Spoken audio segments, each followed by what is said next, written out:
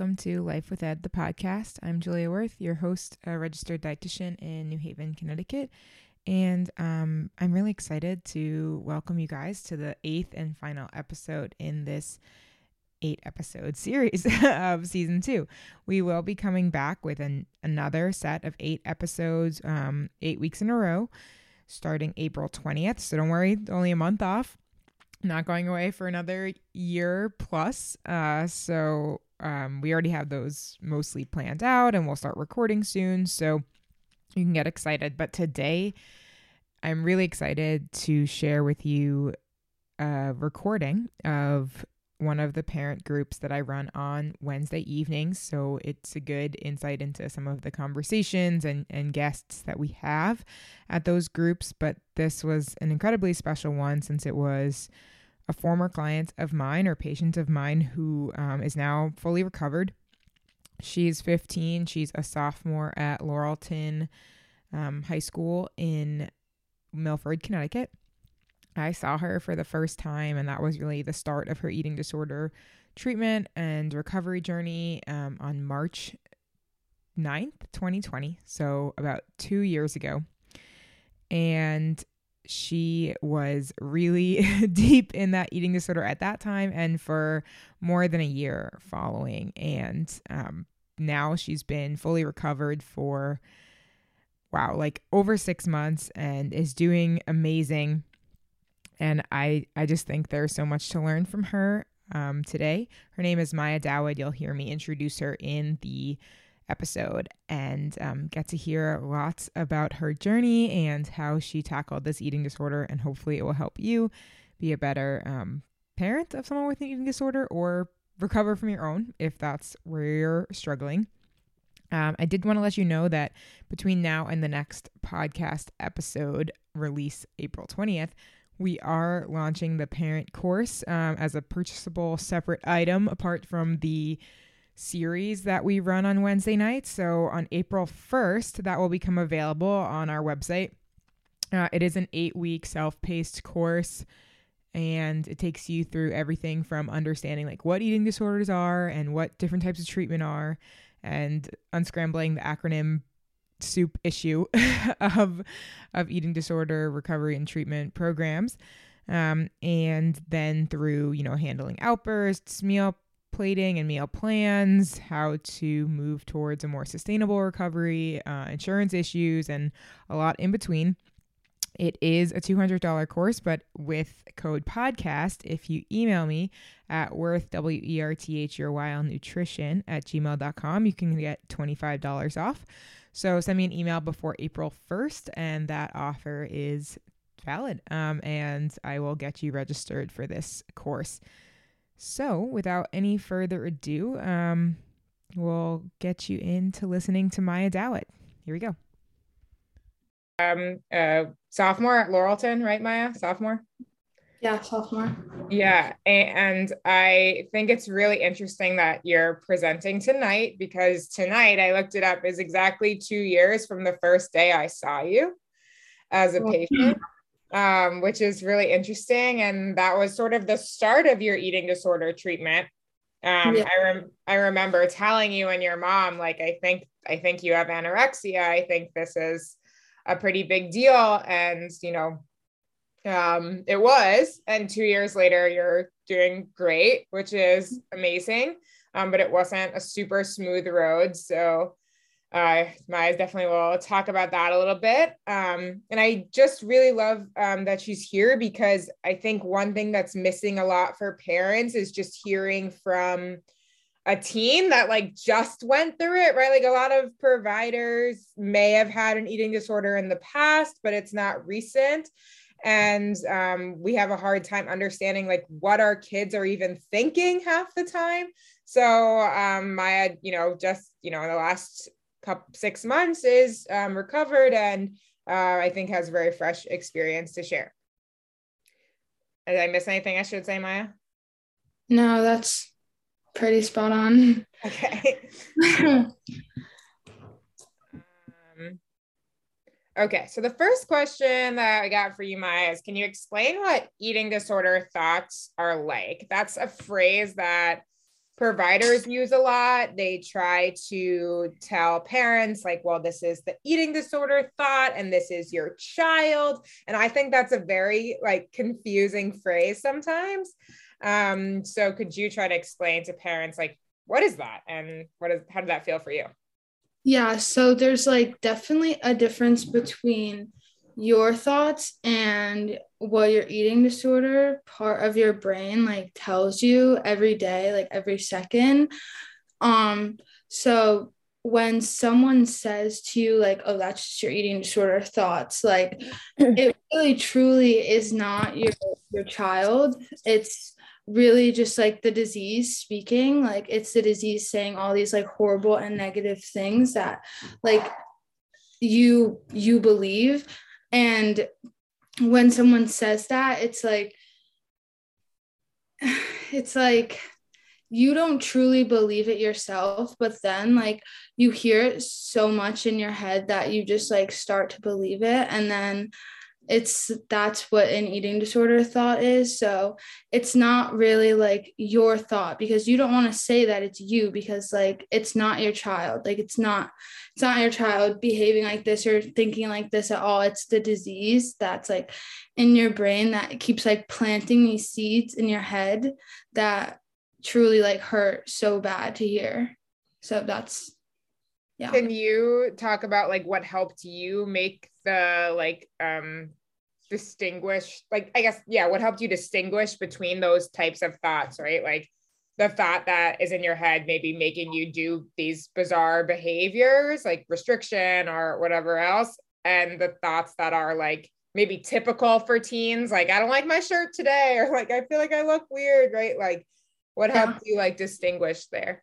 Because like there's such like an extent where it's like actually just like sad to think about that like your thoughts could be like that truly bad about yourself, like thinking like, oh my God, I'm disgusting. I don't even want anyone to see me like this. I don't want to leave the house. I look like this. And like you can sort of tell when one is an eating disorder thought and one is not, because of how irrational like your eating disorder thought is. And like, for example, one could be like, I can't eat this half of the bread because this half of the bread will make me fat.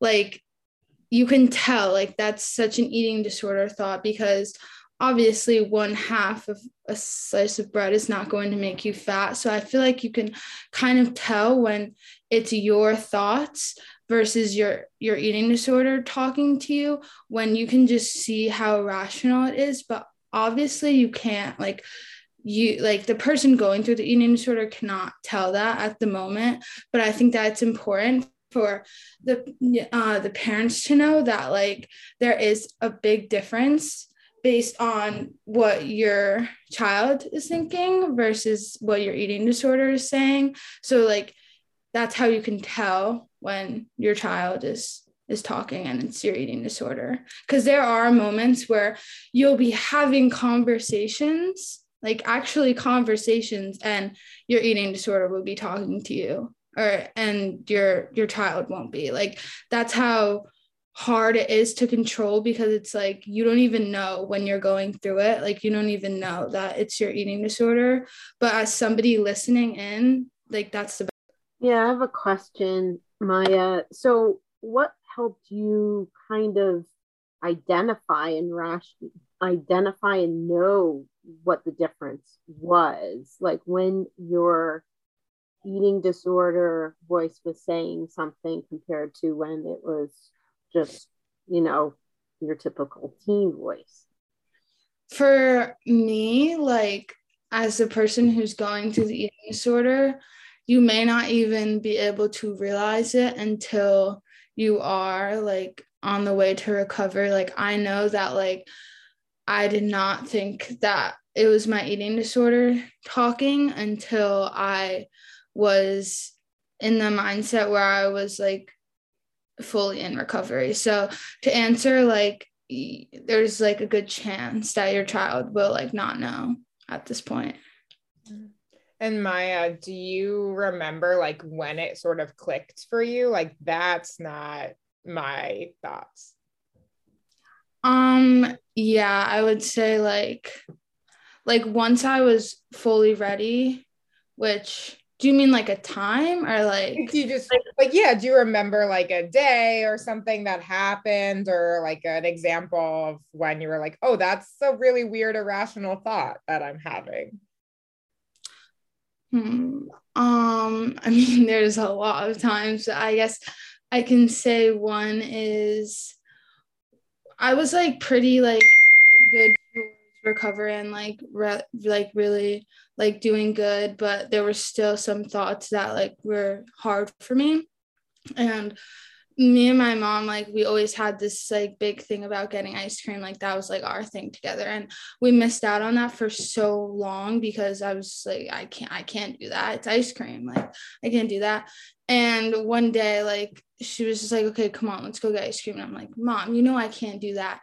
And it's like you almost just get into this like mode where you're like, I've been away from it for like so long that I can't even like it's like I'm just like automatically like someone says ice cream, I'm like, no.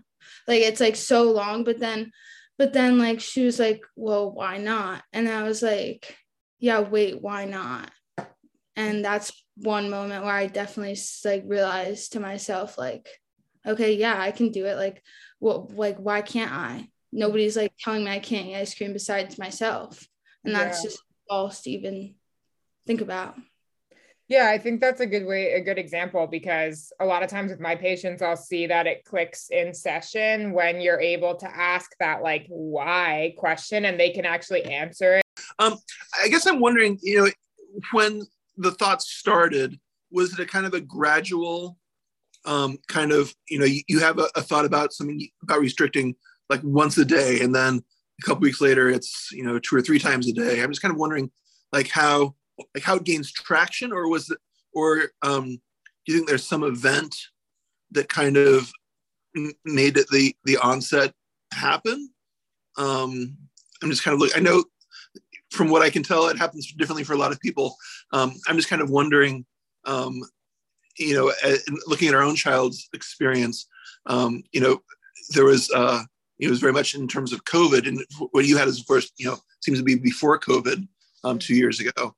I'm just kind of wondering how it got traction, or how you think it kind of got going. And thank you for your being with us. I really appreciate it. Of course. So wait, are you asking like how the thoughts started, or like how did they keep progressing more? No, have you thought about when these kinds of thoughts started? How did it take hold? Like maybe how the eating disorder took hold? Yeah. Well, what started for me was I was like very like people always used to comment about the way I looked when I was younger and like growing up. So I guess that kind of like planted something in my head that I was like wrong, I looked bad, and nobody wanted to like associate with me because of the way I looked. So that like definitely started things. And how it like really started was I was just like, oh, I'm just gonna start this diet, go to the gym, work out, like this and you were like 12 or 13. Yeah. And so I was like, yeah, this is gonna be great. I'm just gonna work out a little bit, like get in shape and stuff. And then I noticed that like what would be like breakfast, lunch, and dinner would be like lunch and dinner, and then it would be just dinner, and then it would be like a snack, and then it would just be like nothing at all. And it happens so fast that you don't even realize, and no one around you really realizes, because it's like it's not even really common that like eating disorders are like happening. So like when you see someone like not eating that much, you wouldn't think like an eating disorder until it starts to get bad. And I'm like so grateful that my mom and my dad noticed like when they did, because it was like right before it started to get really bad. So I was able to go into treatment and such. But to answer your question, like it really starts off as something like no one in their head, or at least I hope not, like says, okay, let me just get this eating disorder. And that's like the worst part, because it's like it starts off with something so innocent and something like so, oh, everybody does this. But then it just turns into something that for me was like the worst time I think I will ever go through in my whole life. And I did have my eating disorder like during COVID as well. So I mean that definitely was like not good for me to have it during COVID and lockdown and all of that. So I totally know what your daughter is going through or your child is going through. Like it's very hard, very hard. Thank you so much. You're welcome. So the next question that I have for you, Maya, is what was the most helpful thing your parents did during treatment? Because I think every parent wants to know that. Yeah. Okay, I made like a list. I knew this was going to be a popular question. So there's like a lot of things. I was so grateful that I had parents. I like just like you guys, like always like doing these support groups and stuff, which is like definitely one step to do something that is helpful. One thing that I said was to like include me in treatment options, but that's like to an extent because I feel like you have to be careful with that because your child, I know for me, I tried to manipulate my parents so hard that I was like, I had to get sent back to residential. I was in residential once and I had to get sent back second time. And when I went back, I was like, no, I don't need this. I don't need to do this. When I was like, clearly the worst I've ever been. And you have to like know how to like not be like you have to know how to not be your or your child's like best friend at the same time too, because you can't always give them what they want because it's more like what they need. But also like if you know one thing works better for them, then and they're telling you that, then the chances are that it's good. But you also have to be very careful about the certain like listening to them because nobody wants to like really no one wants to go. Maya, how did you, I guess, or how did you and your parents get to that, I guess, point where you were, or maybe it was some of your providers too that felt that you really needed to go back to inpatient or residential? I know for me, it was always like, but this is not always what to go by. But for me personally, it was because my weight was like so low that like I needed it. But you can also glance at like their ability to be able to do their fear foods if they have them, like if they're able to do like if they're kind of like stuck in one place and not advancing forward, definitely because it's like you're kind of just at where you're at and like you're comfortable, but like that doesn't mean you're recovered. So that's like one thing to know, because that was also a big thing for me, was I was just stuck in one spot. I feel like if like in PHP or IOP, if you guys are familiar with that, but I was stuck and needed a little push. So that's something else. Also just like glancing at like how comfortable they are still, like if they're comfortable around food, and like you can even like do exposures with your child to even like see if if they're ready to do stuff. Like if one of their challenges is going out to eat, try that. And if they can't, I mean, that's something that like that's like you need to be able to do that. But it's not always by weight, because one thing I can say as Maya's provider before she went to residential the first time, like for her, it was really like not able to meet goals again and again and again. And that's something that like Rachel and Natalia and I in our practice really look at, is like, is the client repeatedly unable to meet their goals, or are they unable to like try even to meet their goals? And if that's the case, then the level of care, whether that's in outpatient, PHP, IOP, or residential, is not appropriate.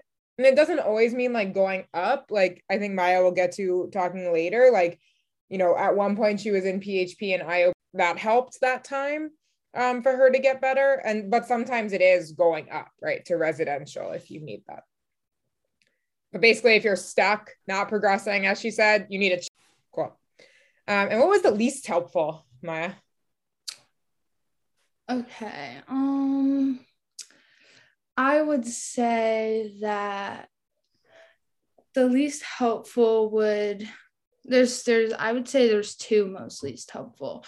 There's one which like should be the obvious, but like it's like don't talk about like diets to your child, or like bring up like hard things like that, like exercising and stuff like that. Like even if that means like don't exercise for a little while like yourself, like then you should probably do it. Because I know that sometimes if my sister would like go to the gym or do workout, it would like, I don't know, it would kind of trigger me a little bit. Like I'd want to do that, but I obviously couldn't. And just like making comments about their food, like even in like the smallest ways. Like, I mean, I know that like saying like you're gonna eat all that, like, I mean, that doesn't sound like something bad, but like hearing that and you having an eating disorder is like, that's like it. Like that's like that's like bad to hear. And it just makes you like not want to progress to eating that, or like making comments. Like I know for me, like if I used to eat meals with my grandma, because I'm like very close to my grandma, she was not like, had like no knowledge about this. So she'd always be like, what are you eating? Like, oh, is that all you're eating? Like you're eating that much, or you're doing that? It's just better to be safe than sorry and just not say anything at all about what they're eating. That's like one thing I would very much recommend, because like you never know how their eating disorder voice is gonna like take that comment that you made, and you never know if they're gonna make it a bad thing, which would be like the worst thing. And I would say also to like expect the unexpected, because I know that I did things to my parents that it's like hard for me to even think about, that like I really like did this. Like I manipulated so much to them. It's like hard to think about that. I was like this sick that I had to do this. Like I know one time when my mom she told me that I had to go to residential a second time again. And we were in the car, and like when we parked, I just started like walking. I started to leave my house just by myself. I just walked away. I was so hurt. This was like, I knew how like hard going the first time was, and to hear I had to go a second time, and just like being reminded that I'm gonna have to get better during the stage, was just like, I just couldn't deal with it. I just walked and just ended up like at my beach, and my mom followed me the whole way, and then we just ended up having a good conversation about just like, you need to know like what your daughter or child needs. Like you need to know that, and they're gonna try and say all the things that they can say to you to try and change your mind, and say anything they can to not go into that treatment, because nobody wants to, but you have to like know what your child needs. Because for my mom was told it's either to see your daughter sad, or to see your daughter like in the hospital bed, not being okay, or not even surviving. That's how bad it got for me.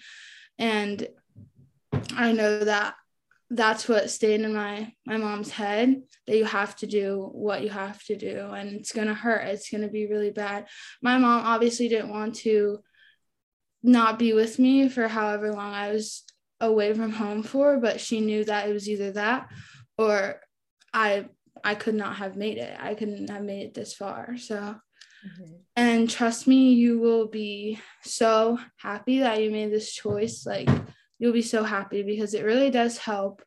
And like, just like, look at me, like, I'm so happy, like I've never been this happy before, and this is just after my eating disorder that I seriously thought was never going to end, like, ever. And everybody, I mean, Julia, I know you can probably say you never thought that this was gonna end, right? Yeah, well, I will say that the first thing you said, Maya, about, you know, the mom or dad, whoever is involved, or both, as the parent, not being your friend and being like the person to make the tough decisions to get you better, those are the families that do, like, the kids end up recovering, because like they're not able to make that tough call.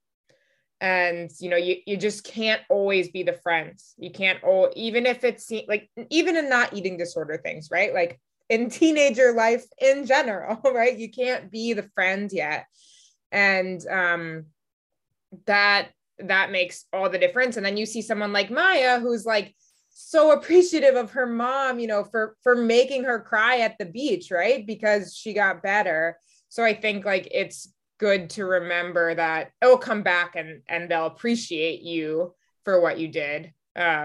So that for sure. But I did, you know, I was skeptical that when you discharged, so it was last April, right? When you discharged from residential the second time, and she stepped straight from residential to outpatient, pretty much. Like you were in PHP for a little while, but pretty much straight to outpatient. And when I got out of residential, I did IOP, but like working, well, I mean, yeah, I did IOP. We can like get into like the treatment stuff. Like I did IOP, and then I just realized outpatient was probably like the better thing. Yeah. But it was like a quick, like most people have like a gradual like step down. I just remember your team at the treatment center calling me and are like, are you sure you're able to take on this liability of like her coming out, maybe not medically stable? And I was like, I don't know. But you did really well, so it's good. Okay, so what was beneficial about residential PHP as compared to outpatient treatment? So the good parts about it. All right, so the good parts, so I'll start with IOP. Actually, no, I'll start with residential. I think that when I went into residential, that's when I had to cut out everything. Like there was no getting away with anything at all. Like you were there, and that was it. Like you couldn't get away with any of your behaviors that you might have. Like, one of my behaviors would be like hiding food. So I would like take my food and just like, I don't know, put it in my pocket and then just throw it out later. But I mean, you can't do that when you're being watched like all the time. So I would say like if your child has like a lot of behaviors that they just cannot like get over at all, that would probably be like a good route. There was also like a lot of group work. There was there was like all the time support. So like no matter what, I bonded really well with the counselors there and the therapists there, which is like always helpful. You also are like living with people that are going through similar things than you.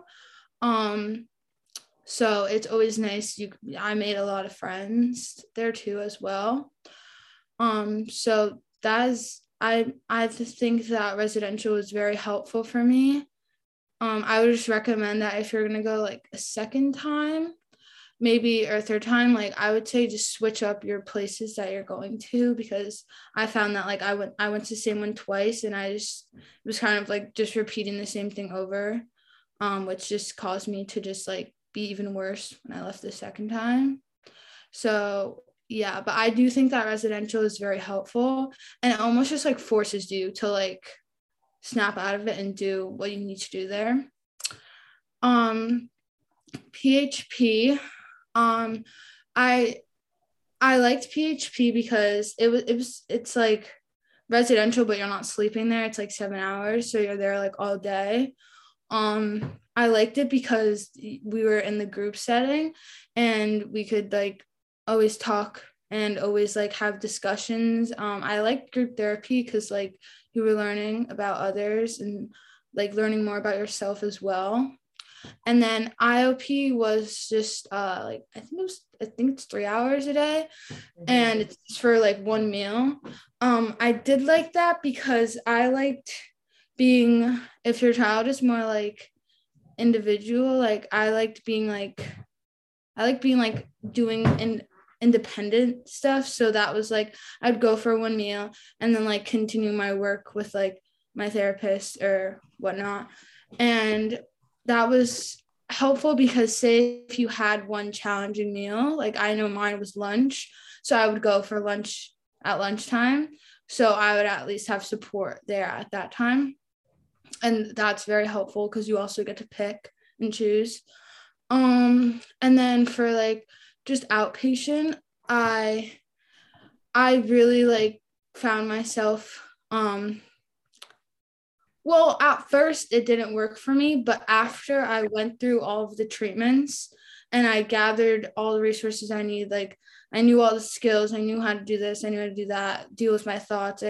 That's when I decided that I think outpatient would be the best because I really do like being independent. And it was just at the point where I was like, it was like I was in PHP. It was like every single day for 7 hours, and I just like couldn't like take it. It was like actually like painful to go through, and I just knew that I needed like something different. I was just going, I felt myself like going back, and just like I felt myself just going back to relapsing just after coming out of residential. So I think that if it's really not working, then definitely try a higher level of care and then like gauge out what works for your child, because it may be that like PHP and IOP does work, but like outpatient could always work too, which was something like not when everybody heard I was going outpatient, they're like, what are you doing? Like it was like, that's, you can't do that, but it was actually very helpful. So it's like really what you think will actually be very helpful. And I'm happy that I had a team that like listened to me, because I mean, in the long run, it did really work out for me. And so one thing Maya sort of explains very well just there was treatment fatigue. So like when you've done something before, right? Like you went to residential twice and you were like, I have done everything here, right? And you just feel frustrated. Or when you're in PHP again and again and again, and it's like you're not learning anything new, and almost being at treatment is making it worse, right? And so I think you just said like the thing that helped you get out of treatment fatigue was switching the type of treatment. Is that right? Yeah, because like there's a point where like you're at a place and they have like a schedule, and like the schedule just starts to repeat. And I was like, wait, I did this group before. And it was like, I'm just like doing the same things over and over again. That's how like I realized like this is not helping. And that's also how like the team realized like this is not working. I'm not making any progress, and we're already on this, we've already learned this. So it's like, then you can also gauge if you need more, because then you're like, okay, there's been no progress made at all. Like that's saying a lot. And one thing I'll say about the outpatient setting, this would be good for all parents to definitely understand, is that, you know, when kids discharge, or adults, from residential, it is actually the most common time for a relapse, because you're going from this super structured supportive setting to nothing, right? Like just home. So I have had several clients, including Maya, in our practice, that actually fully recovered once they had in like outpatient at home, even though they weren't recommended for outpatient medically at that point, because they needed to learn how to be well at home, right? Like you need to learn how to eat all your meals without a treatment team like standing over you, and you need to like make those changes at home eventually. And so for some people that needs a little bit more pressure. Like, well, if you don't do this, like tomorrow you're going back to residential or whatever it is, or the hospital. And just that has worked for some people, that outpatient is the place where they eventually get better. And just to like look at it like this, like both of the times that I've came out of residential, like it's like you have to also keep in mind, because the eating disorder is so like it works its way in, it works its way out when it needs to be. So when I got out the first time, everything was going great, everything was going good, and then it's very, very, very slowly started to unpack, and leaving this out led to leaving this out, and I could leave this part of my meal out. Okay, let me just leave this out. So it's like it works very, very slow, like relapsing. And it's so hard to notice until it's just like bad.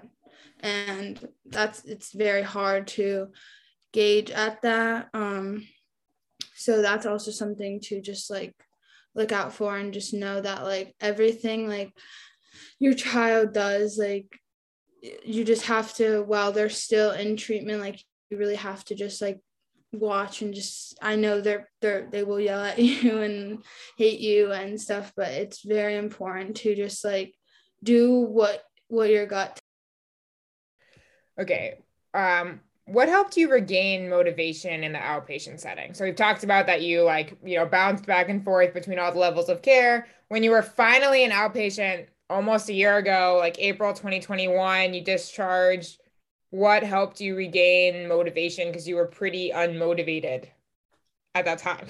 Yeah, I was like, had no motivation at all. But when you're in the PHP program, and like, it's like you have like no life out of your eating disorder at that point. Because for me, I was in, it's like, I think it's like 12 to 7 or 11 to 7 are the hours. And like at that time, like, yeah, I mean, you can do something after, but it's like I was so exhausted. So it's like I wasn't having any social life. Like I wasn't doing anything really. I couldn't do anything. I was like in this program all day.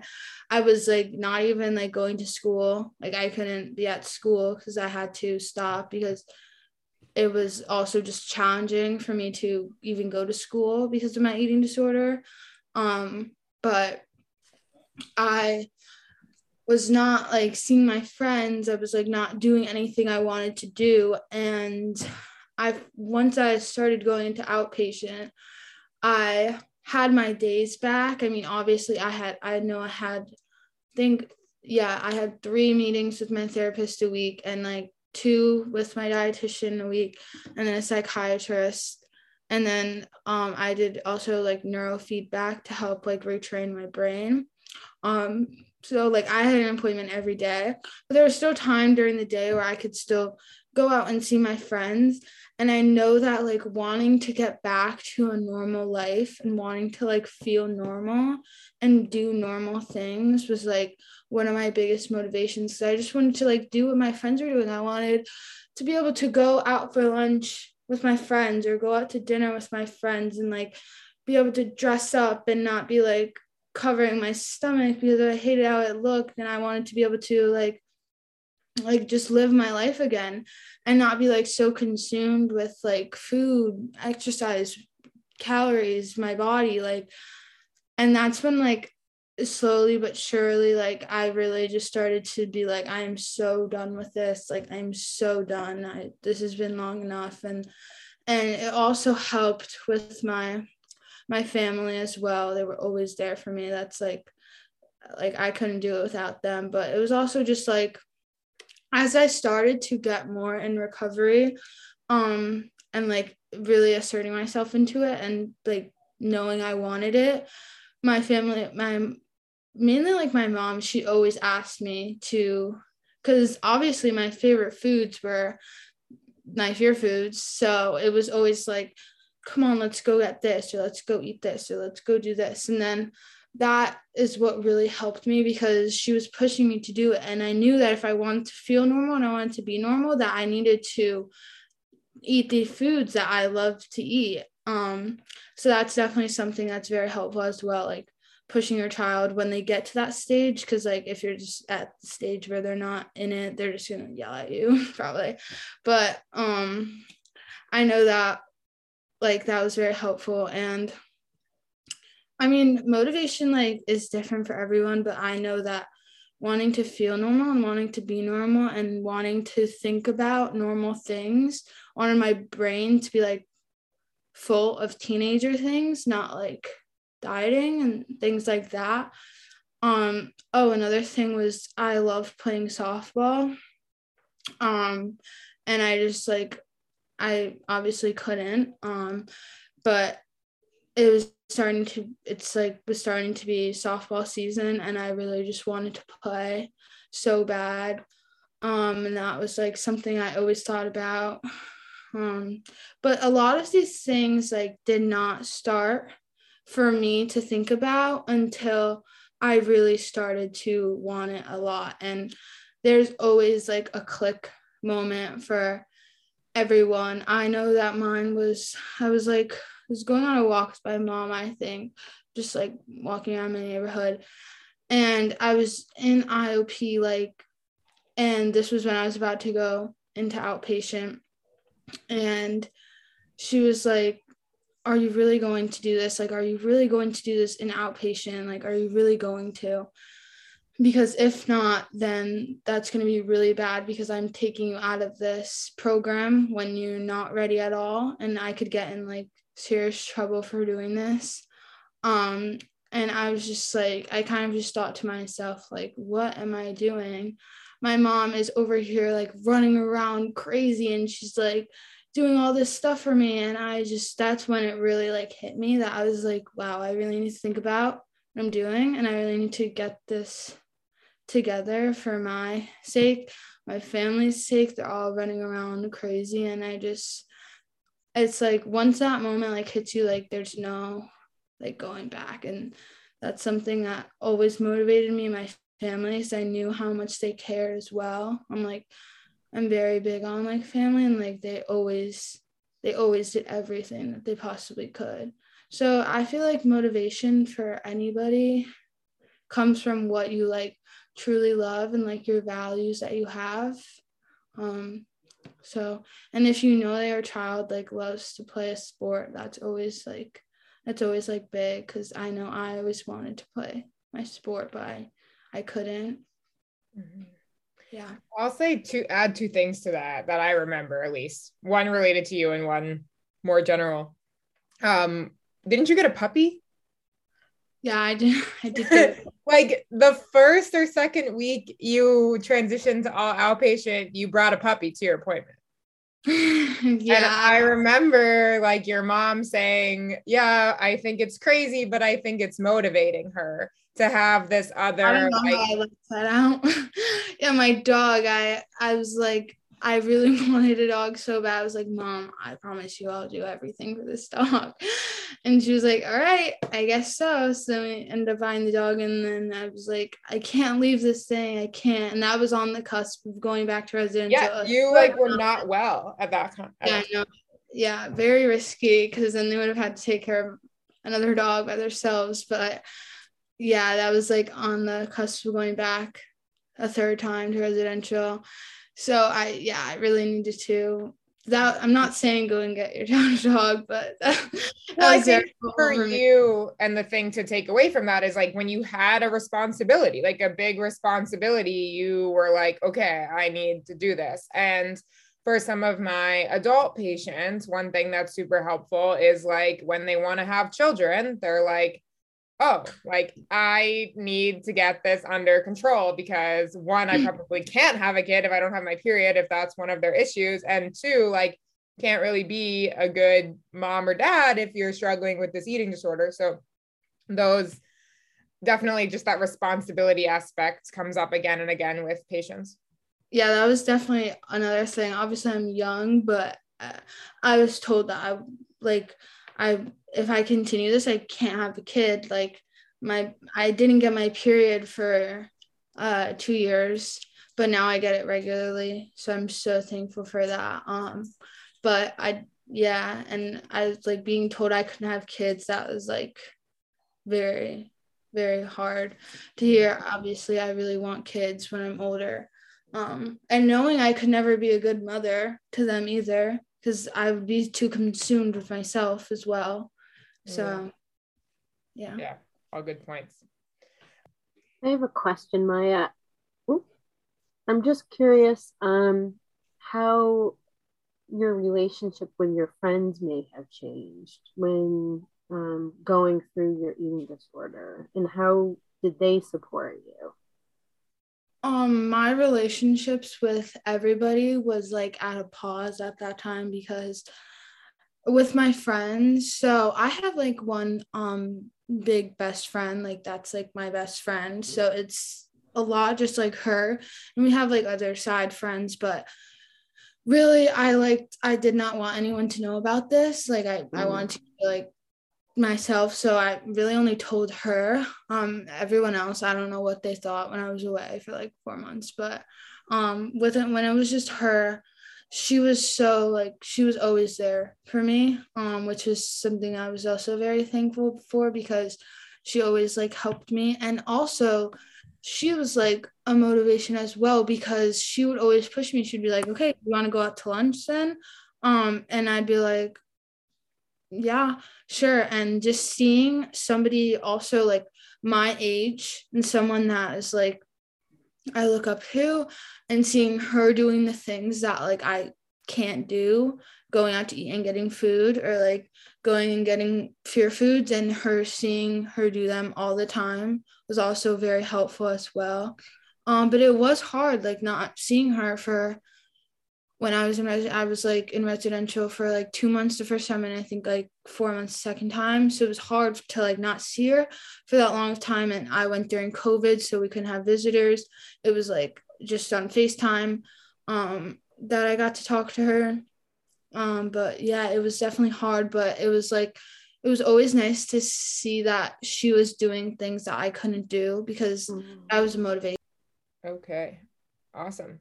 Maya, any last thoughts or pieces of advice you would give to your parents if you could talk to them 2 years ago? I just want to say that I know, like, when I'm like looking at all of you, I really just like think of my parents, like they were in this exact spot, and like if they were to talk back then, like it was like their life was like dark, like it was so sad, it was so depressing to see like your child going through something that like was so like consumed their whole life. And I always just like am so thankful that they cared so much, and they did, even though what was very hard for them, they always did it, like no matter what. And I just want like everybody to know that this will pass, like this will come to an end, like this will be okay, this everything is going to be like, you're going to get your daughter back for better. Like I know I am a lot more happier, I feel a lot better about myself, I look at everything different, I gained a new perspective on everything prior to my eating disorder, during my eating disorder, like everything is so much better than before or during. And like I would not like give this up for like going through this. This was like the hardest 2 years I think I would ever go through. But I would not give it up for anything, because I've learned so much. I've like gained so much from it. And now I get to look back and like be so happy with myself every single day. I would like be surprising myself about everything I used to do. And I'd just be like, my old self would just be so happy, because I get to like do things I know that I could like never thought I would ever do again in my life. And like I'm able to celebrate birthdays, go out to dinner with my family, and like it's all something that is like I love doing. Like I love food, I love everything around food. I love everything about it. And I seriously like, I'm so not happy that it happened, but it's okay that it happened because I seriously like grown so much from it. And I know that like YouTube parents will grow too, and like be a lot happier too as well. Just know that it will pass. My mom always said she always said thought she was gonna be like this forever, but it does. And once it does, it's like truly amazing to see. And like every day my mom says stuff like, oh my God, this would have been so hard a year ago, or this would have been such a challenge a year ago. And yeah. And I also want to say to Julia, I know that I stopped seeing you because you were too good at your job. You like knew what I was doing. So I want to apologize for that, but at the same time, say like I'm so grateful for you too, because you really like put me in line and you knew my tricks. Well, this has been the best hour as a provider, just getting to see how fabulous you're doing. And I'm sure Rachel, she ended up seeing Rachel, my associate, after, and like she wants to hear all about this because it's just amazing to see how great you're doing. And it's only 2 years ago that we first saw you, so it's not even too crazy long. Any final thoughts or things for Maya? We'll just I just want to say thank you so much. Yeah. You're just so brave. Like I'm tearing up. Awesome. Well, thank you so much, Maya. Thanks for everyone for coming. And if anyone has any like other thoughts, I want to give Maya a round of applause too, John. Thank you. That was awesome. And have a great rest of your evening and week. Okay.